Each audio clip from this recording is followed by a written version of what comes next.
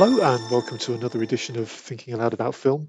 Today, we're going to be talking about the first of two films that have been made available online, thanks once again to the Taiwan Film and Audiovisual Institute, and in this case, the Harvard Film Archive, who've made two films by Mo Tun Fei available for the next week, or in fact, 2 weeks, because you have a week to start watching them, and then once you've started watching them, you have a week to finish watching them. So available till around the end of the first week of February.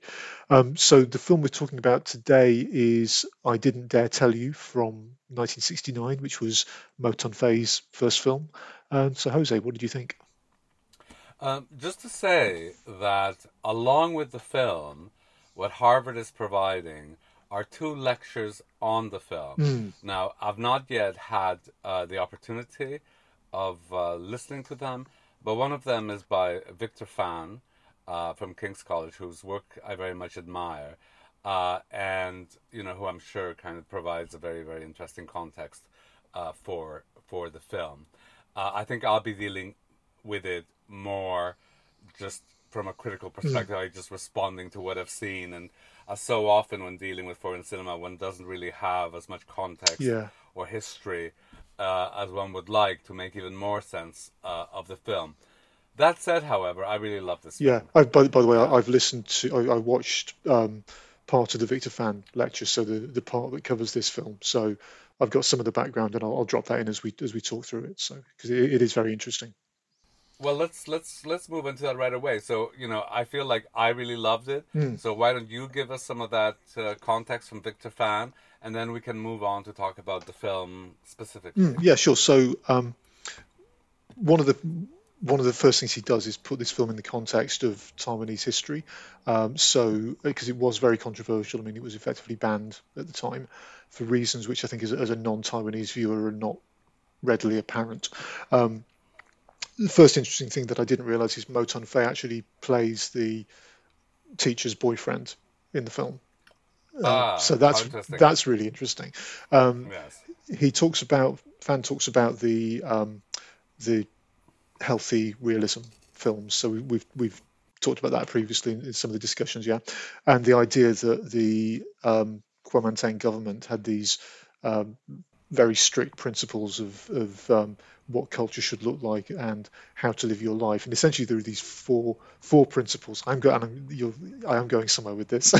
So Yes, yeah, no, there are I'm these fascinated. four principles of the New Life movement, which was kind of spearheaded by Chiang Kai-shek and his wife. And so the first one is ritual, which is all about not religious ritual, but all about the kind of day-to-day rituals of how you greet people and how you show respect to your betters and this kind of thing. The second one is responsibility, so it's taking responsibility for your actions and doing everything in the proper way. The third thing is frugality, which is because there were limited resources in Taiwan, you had to be very careful with your money and spend it wisely. And the third one was shame, which is that if you're not frugal, then you should be shameful for not having been frugal. So these were these four really important principles that you had to live your life by. And this film basically trashes all four of those principles, Yes, it which, definitely touches on all of them. yeah. Yeah. And the other point he makes is that we'll talk about the plot shortly, but the teacher is at the start of the film. She's very strict. She's very pedagogical. She's forcing the students to show proper respect. She's got her Yes. hair scraped back. She's wearing glasses. She's taking things very seriously. And She's got a effectively, wonderful she's got a wonderful line where she says, a teacher must always maintain their dignity." exactly. And so she essentially is behaving in the way that Chiang Kai-shek wanted people to behave and teaching in the way that he thought people should teach. But then along comes her bohemian hippie student boyfriend, played by Mo Tun Fei, who's saying, "No, don't do that. Just chill out and relax." And she takes the glasses off, she lets her hair down, starts being friendly with the kids. So effectively, this is an argument that you shouldn't follow those principles of Chiang Kai-shek.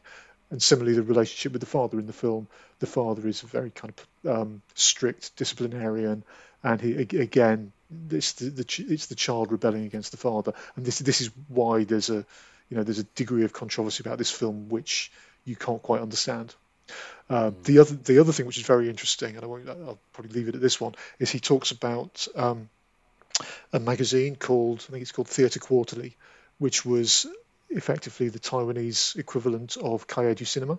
So it was a magazine including filmmakers and including photographers, artists, writers, all working on this magazine and sharing ideas and visual ideas and film ideas and theatre ideas. So effectively, this is where Mo Tun-Fei was. He was part of this group of people coming up with new ways of doing things and new ways of communicating.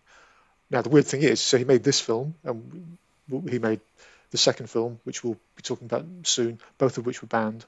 Then did nothing for a few years, and later in life, he basically, if you look at his IMDb credits, he spent the 80s and 90s making these really violent sexual exploitation films with the Shaw brothers, like Men Behind the Sun, which is all about Japanese soldiers doing awful medical experiments on people and torturing them, and this is the kind of film he ended his career making.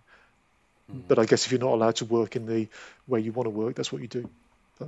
Well, what a loss to Taiwanese cinema. Yeah. Because, what I loved about the film is the way it tells its story. So, first of all, its story is about this young boy who lives with his father. The mother has died, and before dying, the father promised the mother that he would get an education for the son.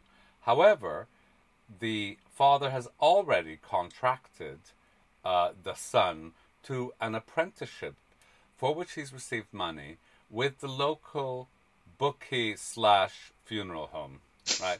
So as the story unfolds and it turns out that the boy could do very well in school, the father backtracks on this contract with his bookie and then has to return a certain amount of money in order for the child to be allowed to go to school.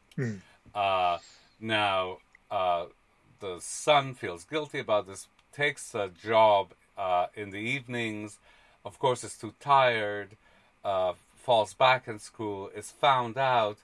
The father thinks that he's sacrificed all of this for nothing, beats him brutally, but then the truth comes out and the son ends up going to high school, which is shown in a most glorious communist wonderment, officialdom. So that's the story. Yeah.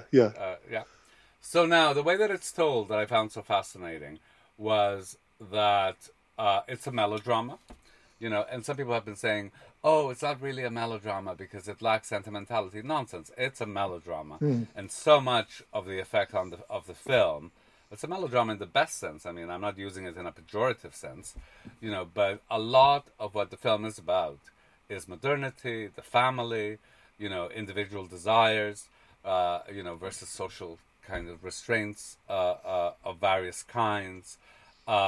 And it operates around a series of disparate knowledges, The father doesn't know what the son is doing, right? And therefore, the film gets its title from that. I didn't dare tell you, right? And there are many reasons why the son doesn't dare tell the father. But a lot of the effects in the film revolve around these, disparate sets of knowledges.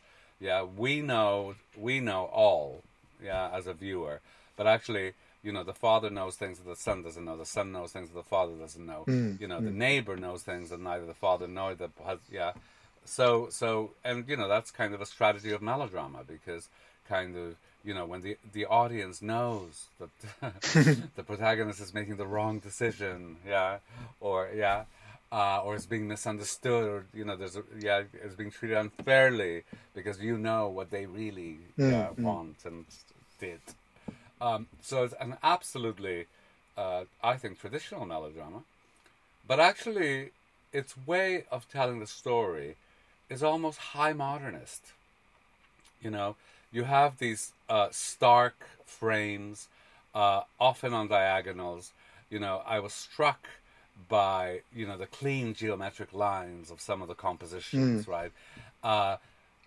Also, the frame is sparse, not only in terms of what you see, right? So sometimes people seem to be on a hill, and you know, and everything is like, you know, it's almost like 180 degrees, like the hill. Really, it feels so sharply inclined, right? But often then populated by a kind of anime, I would say, yeah, or almost an existential aloneness, yeah. So often you'll see the child walking along through the hill, and he's alone, right? Or you'll see the shadow geometrically kind of cocooned in this hideout of this disused whatever it is that he's hiding in, or yeah. So there's this contrast between, you know, the the modernist geometric design, the existential aloneness of characters who nonetheless live in very demanding communities, because those shots are often contrasted with overflowing classrooms, or yeah, and the melodramatic tone of the whole thing. And I think it makes for a very fascinating film. Yeah, yeah. No, I was really impressed by it. I mean, as you say, the framing of the shots in this kind of cinemascope frame with all these shots of the boy just isolated in the middle of empty space were really interesting. But then he takes you inside the house, and the house is really claustrophobic. And as with Ho Shou Shen, he's sort of filming through windows and through doorways. The action's going on in another room, and it reminded me a lot of the kind of thing you see in some of those Ho Shou Shen films, like Time to Live and Time to Die. Set in similar environments with similarly sort of difficult parent-child relationships. I don't know whether, because this seems to have been not widely circulated at all at the time, so whether Ho Shou Shen could have seen it, I really don't know. I don't know. I mean, I think to me, it's very different, than Ho Shou Shen films. It feels kind of less organic. It really is more modernist, right? Like, in design, and in every way. I mean, kind of a certain philosophy of the 60s, a certain kind of design ethos of the 60s that passes, for modernism. But within that, there are very traditional social relationships, right? So the father has complete rights over the child. The child owes complete obedience, to the father. The father is clearly a wreck, though what has made him a wreck is unclear. Yeah, he's a gambler, right? He wasn't even there when his wife died, because he was gambling away the family money. So in terms of what made him that way, Victor Fan's talk, and again, this is a kind of subtext that we don't get, a non-Taiwanese viewer wouldn't get, that the area that the boy and the father are living in, that whole village, is basically a type of village that was built for people who'd arrived in Taiwan from the mainland. Would rent houses in these villages, so that's what that settlement is, and I think the implication is that the people who were able to afford to, or were given access to that housing, were people who on the mainland had been in quite high-ranking roles. So the implication is that the reason they're living there is that the father, at one point on the mainland, was a successful man and potentially had a reasonable amount of money, and then lost everything on arrival in Taiwan, and then turned to drink and turned to gambling. So that's the kind of background, which is not, it's not stated, but apparently a Taiwanese viewer would get that. Okay, well, that makes sense in terms of the film's actions. There are beautiful shots of the father and the son together in the same house. There's a beautiful misunderstanding of the father striving his best and working, and maybe like working himself to death in the hopes of getting an education for his son. I was kind of moved by the whole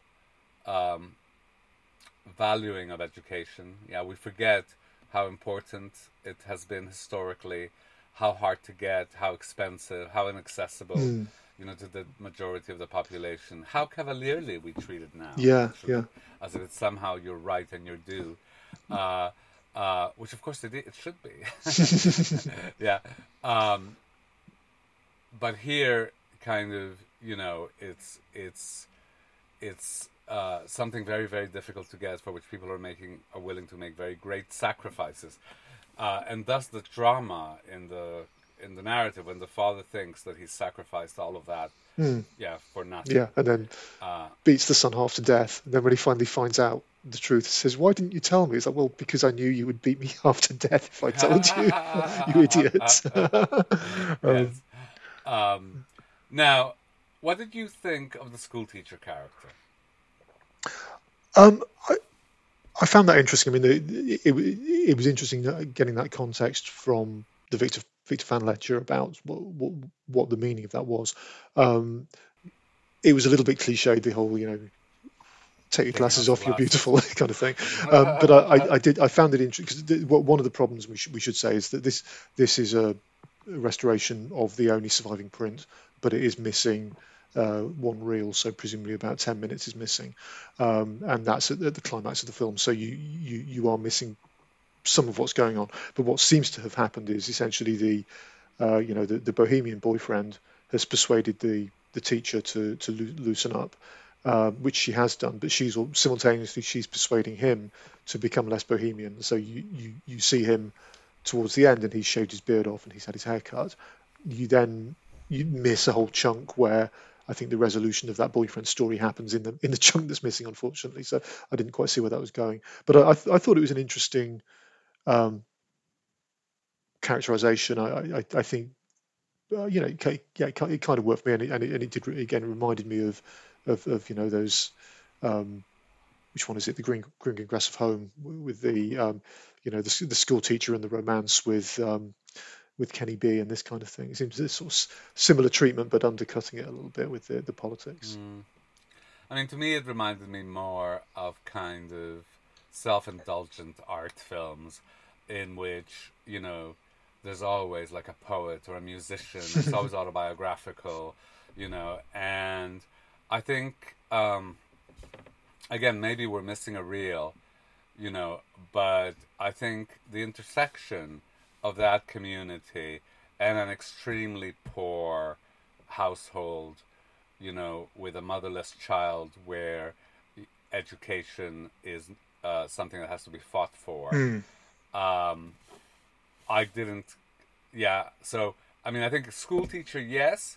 The whole bohemian painting, drawing, they're always associated with classical music. I don't know if you noticed. Yeah, yeah. Yeah. Uh, uh, Probably pirated again. Well, yeah, of course, of course. I thought that was a bit, uh, And, layering on too heavily. particularly when you realise that is the director playing Yeah, that part, it kind of, yeah, yeah, because you it makes didn't. it worse. It's quite odd because he seems to be developing a relationship with the boy, and you don't quite. It doesn't really go anywhere. That he's sort of Mm. is encouraging the boy to not conform, but that it Yes, doesn't really get. Again, it might. that might be in the The missing the reel. because the scene at the point where the reel is missing, the boy I think has just discovered that his savings have been stolen, I think, by Stolen. another gang of kids, and the Bohemian artist is helping them, but then you get 10 minutes missing, and you don't know what happened You there. don't know. Um, It's interesting to hear about a missing reel because, of course, mm, it makes sense.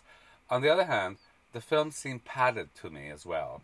Yeah, there mm, would be scenes where they're walking in the park and it's just too long, right? Or they're going to the zoo and you're saying, why are we seeing all these animals? Like, yeah, yeah, yeah, like, I mean, I know they're in the zoo, but it's almost like a montage of every animal in the zoo. yeah, yeah, And you do think it's like, why is it being padded?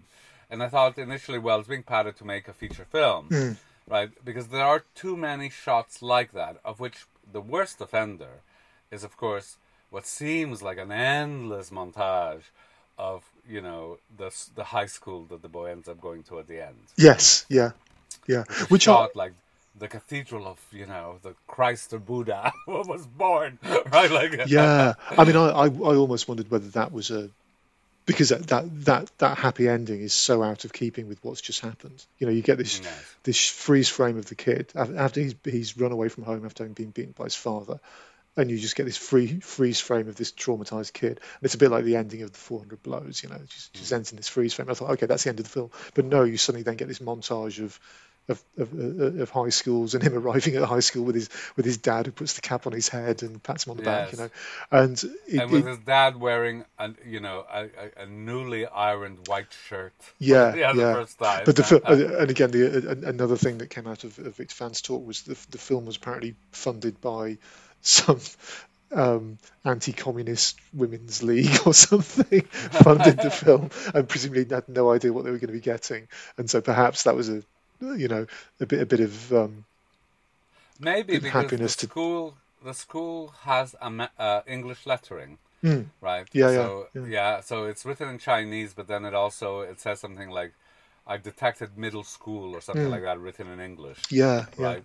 So maybe it was the American school, or Well, yeah, because uh, again, this is as we saw with those early, um, the short films by the new Taiwanese cinema. All this period was around U.S. investment and modernization and modernizing Taiwan with American money. And so you do get all these scenes, as you say, of these new high schools that had just been built, but also all those scenes of construction work going on in the city. I thought there was an amazing montage of shots where the father who's ill is doing all these backbreaking jobs, and he's involved in some high-rise office building. You just get this very long shot of the office, and then the camera kind of jump cuts in, and it's kind of edited together shots of the guy in different layers of this skeleton of this building. Things like that. I just found that absolutely fascinating. Really well done. yes. I mean, there's many things really well done in this film. I thought the child was superb, the Mm, actor, the young boy, right? And the film definitely, felt raw, I think, as a result of the performances. mm. I mean, the beating was really explosive. Yeah, yeah. I mean, he's Uh, throwing uh, chairs at the kid. I mean, and it's like, yeah, they're acting, but it's a chair. yes. He's throwing a chair at the kid, at the child actor. So. And the neighbor and the school teacher is getting between them, and he's just throwing them out, Mm, right? Like, it's very brutal and very convincing. So I think one can detect an influence of neorealism, of the French New Wave, very much in this film, but then kind of with a melodramatic propulsion that I think works through the film's mm, credits. mm. It's what makes it so likable. Yeah. Yeah, and I'll have to dig out the reference, but either in the lecture or on the text on the website referred to him being the director being trained by he he was either trained by an Italian director or trained by someone who had worked in it, a Taiwanese director who had studied in Italy. So that kind of neo-realistic influence was probably no coincidence, I think. I mean, I suppose one of the things about watching this film is, a kind of an undertow of sadness Mm, because it's such an incredible first feature, right? It's so visually accomplished and kind of, narratively involving that you do, you do, one is sad that, after these first two films, the director basically had to move away to Hong Kong to do anything. And then, I mean, I have nothing against exploitation cinemas. Like some of my favorite films are exploitation films. Nonetheless, yeah, that, particularly if he didn't want to go that route, that is the route he ended in, mm, mm. is, particularly saddening. I think it's a loss to Taiwanese cinema. Yeah, yeah. I mean, I guess there may be more background on that, on how that change in his career, why that change in his career happened in the rest of the lecture. So that'll be Mm. interesting to see. Yes. In the meantime, I would highly recommend that people see it. It's playing for another week, is it? So it's on. You have to book it by the 30th of January, I think, and then you have 7 days after that to watch it. So Mm. it's actually till the end of the first week of February, along Yes. with the other film. Okay, great. Any last thoughts on it, Richard? No, I don't think so. As I say, highly recommended. It's great to. Actually, I guess one interesting point: how would you compare this to the other early Taiwanese films we saw? So the Dangerous I Youth and think I those. think I think this is better. Yeah, yeah, I Yeah, agree. I I mean, I agree. think it's So I loved all the other films, right? And the pulpier and the trashier, the better. But they were quite pulpy. They were quite trashy. They did have longeurs, or you could see the lack of means and experience in them. I mean, I think, this is a really accomplished film. Mm. Yeah? And particularly in a first film within a film culture of small means. Well, It's exactly, really, because we've discussed this in the past about the the difficulties that they had in the country getting hold of film stock, and they couldn't do synchronized sound, and they couldn't do this, couldn't do that. So yeah, given all those, and working with with a cast of children, and it's yeah, I think I agree with you. This is a yeah, like you, I've enjoyed all of those films from TFI that we've seen, but this one actually felt to me like, this was objectively a great film, not kind of, oh yeah, well, this is kind of really good considering it was made in Taiwan in the late 60s. Yeah, it's like yeah. this is a really good film, and this is a director who, for his first film, really knew what he was doing. But Yeah. and then I guess we'll see how that developed in his second film, and then tomorrow. yeah. So in the meantime, we are thinking aloud about film. I'm Jose. I'm Richard. Thank you very much for listening. Bye-bye. Bye.